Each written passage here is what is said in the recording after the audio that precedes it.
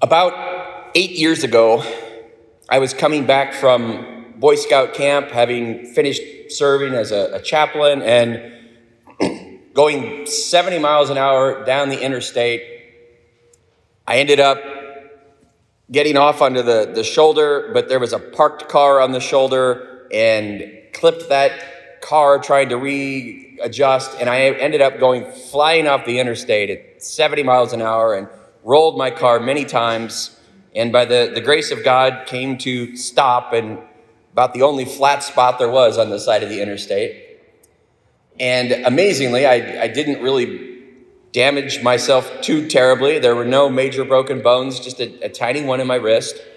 But after all the scans that they had done to make sure I was all in one piece and no internal bleeding and everything, they said that they saw something, however, in my head that wasn't related to the accident, that I should probably, see my doctor, and I did. And the end result was that they found that I had a tumor on my pituitary gland in the middle of the brain. It's like the major master gland. And, they did all these tests, and they said to me, "Did you not notice that anything was wrong?" I'm like, well, no. It's like, well, your whatever level is like off the charts too high, and this number is off, and you should be feeling terrible. I bet you have no energy. Or I'm like, well, gosh, I guess it seems like it's normal. Like, well, we got to take care of this. And so I, ever since been on medication, and eventually they did brain surgery to actually remove that tumor. And it's amazing, after things get corrected, you're like, oh, yeah, okay, I guess I was having trouble. They're like, yeah, if you had something serious go wrong, you might have died because you had no adrenaline and all this. And I just didn't know it. If I hadn't been in that accident, I would have probably not found out maybe for years that I had this tumor, or maybe not until it was too late when something really bad happened. So to some extent, I suppose you could say, wow, I'm almost glad I was in that car accident, because if I hadn't been in that terrible car accident, I wouldn't have known about the tumor. Sometimes the most dangerous kind of illnesses or maladies that we might have are the ones that we don't even recognize. We just think it's normal. Imagine even if we didn't feel pain when we touched something hot. When I was a young, more ambitious child that got in trouble a lot, I actually walked across the cabinets of my kitchen, right across the stove, on which Mom had just been cooking, and I burnt my foot on the stove. How many of you have burnt your foot on the stove? I did that once. Never did that again, because it was hot. It burnt my foot. I realized, do not walk across the stove. Lesson learned. We actually should thank God that we feel pain when we do something that is going to be harmful for us. The most dangerous things are sometimes the ones that we don't know how dangerous they are because we can't sense it. This is where spiritual sickness is really one of the most dangerous things, because we could be spiritually dead inside, or at least suffering from severe illness spiritually. And we can pretend it's not there, or maybe we don't notice it, or we just go on like everything is okay. God is not willing to allow his spiritual people to suffer spiritual harm. He's going to let us know. And that's exactly the story of our readings today at Mass. You wouldn't necessarily catch it if you don't know what's going on. But the prophet Baruch, with his talking about looking to the east for people to return. The prophet Isaiah talking about making a road in the wilderness and filling in valleys. And all this is referring to a historic event in the history of God's people known as the Babylonian exile. Now, maybe you've heard of Babylon. Maybe you've even, in your mind, think, yeah, there was an exile or something. I would offer to you today that you really can't understand not only just today's readings, but you really can't understand Advent or even the whole coming of the Messiah and what that means if you don't get the Babylonian exile. Because here's what God did. He saw that his people were spiritually dead. Literally, they were worshiping false gods in Jerusalem. Remember the whole golden calf thing back with Moses? They actually did that again. They made more golden calves later. They worshiped false gods. They turned far from God. Their hearts were spiritually dead. And God was not willing to leave them in that state. The problem was they thought everything was okay because they were in Jerusalem. Jerusalem is the land promised by God. It's the special land for God's chosen people. And they were in Jerusalem. Like, everything's fine. Sure, we're worshiping pagan gods, but yeah, we've got the temple. We've got the priesthood. We've got all the stuff we're supposed to have. So probably everything is okay. They were like me, not knowing I had a brain tumor. God says, this is not good. They don't know how ill they are.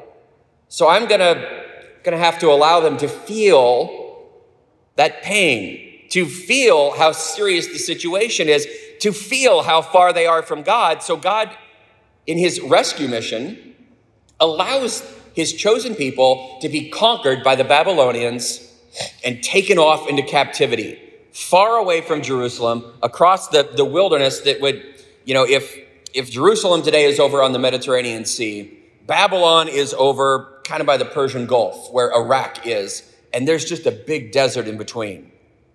That's where they go. And this is actually God's mercy. At the time, it didn't seem like it. At the time, you think God has abandoned us. What has God done? He promised us the Holy Land. Why are we not there? Why did God allow us to be taken over? He promised he would fight for us. God this and God that, and God's no good. Because that's how far their hearts were from God.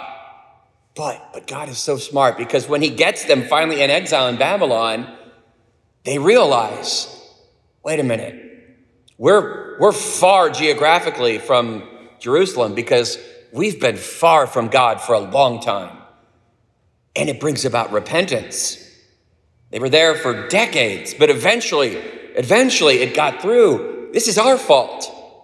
We're exiled because we're far from God. We need to repent, and they do. And they begin to long, not just to be back in Jerusalem, but to long to be right with God. And they realize we can start to do that right now. Even in exile, we can turn our hearts back to God. And then what happens is when their hearts are right, now God allows what is known as the return. And that's our readings today. Hear the prophet Baruch then in our first reading.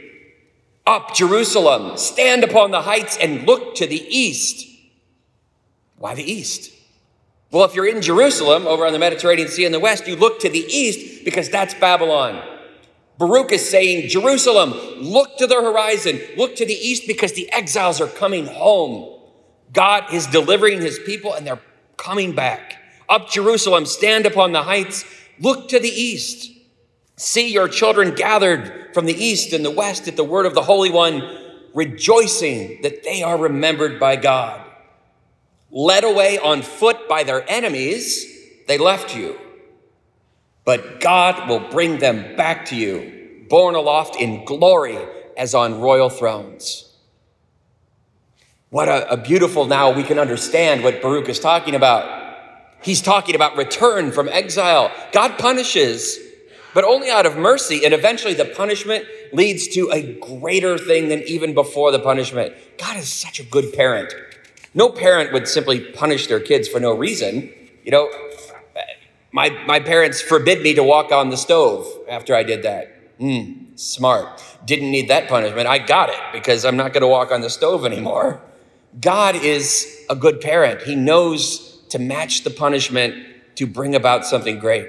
That psalm that we read today, Psalm 126, notice it says, when the Lord brought back the captives from Zion, the captives of Zion. Well, those captives, those are the exiles in Babylon. This is the psalm that was written about the Babylonian exile. So the first reading is about the Babylonian exile. The psalm is about the Babylonian exile. If we look to our gospel, John the Baptist, where is he at?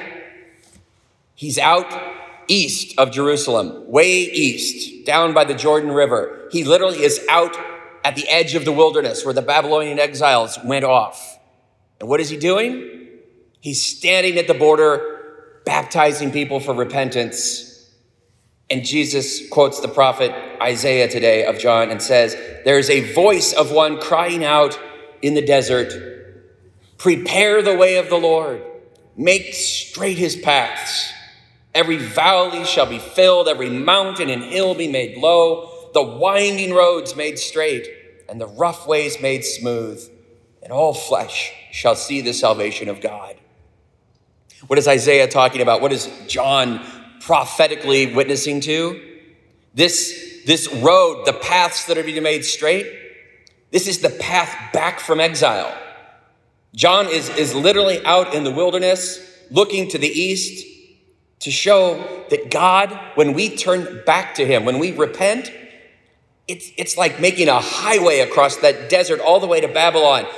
It took a long journey to get to Babylon, both spiritually speaking, by little ways of turning away from God over and over. But when you're ready to come back, when you say, like, I get it, I'm done being exiled, my heart is ready to worship God in righteousness again, God's like, great, highway, come on back.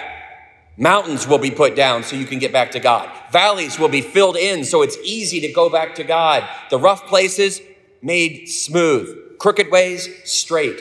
When you are ready to go back to God, it's easy. God is going to make a highway when you are ready. And that's exactly what happened with the exiles. Isaiah prophesied they'll come back and it's going to be a direct route right back to Jerusalem as soon as they've learned their lesson. You see how to really understand then what Christmas is all about, you really have to understand how much God's chosen people were in need of a savior. Time and time again, they've figured out we can't do it. We promise we will serve God, and then we don't. Okay, you'll be our God, we'll be your people. We'll do that, God. We swear we will do it. And then we don't do it. They turned around, they worshiped other gods. Finally, God just knew, as he knew from all eternity, we can't save ourselves.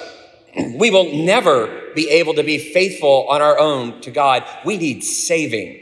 And if there's one message that would sum up all of what Advent is about, what Christmas is about, it's that we need saving.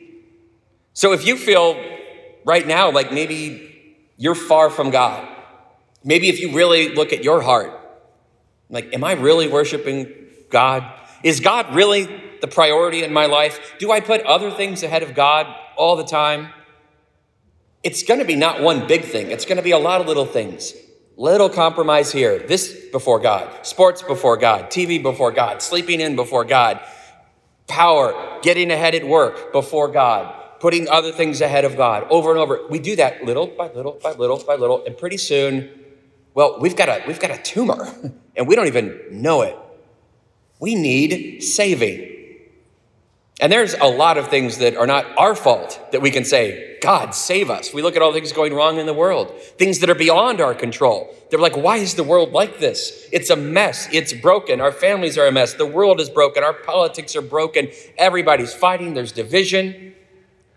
Now we're in a good place to celebrate Christmas. Because if you realize everything is a mess and broken, we're sick, we're dying, good. It's like we're in exile. And if you recognize the illness, now we can start to be healed. Because now we can say, God, save us. And as soon as we do that, highway through the wilderness, exile is over, return. Now, the Babylonian exiles, they came back. They did return, but then we sin again, over and over. Until the end of the world, it's going to be exile and return, over and over.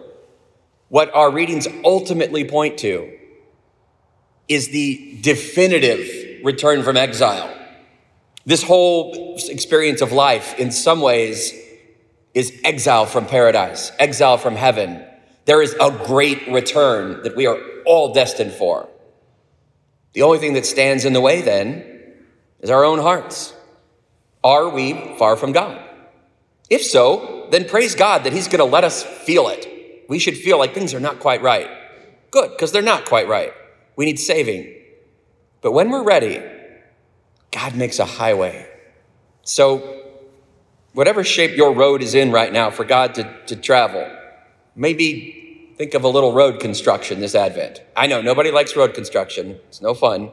But when the road's done, it's pretty nice to drive on.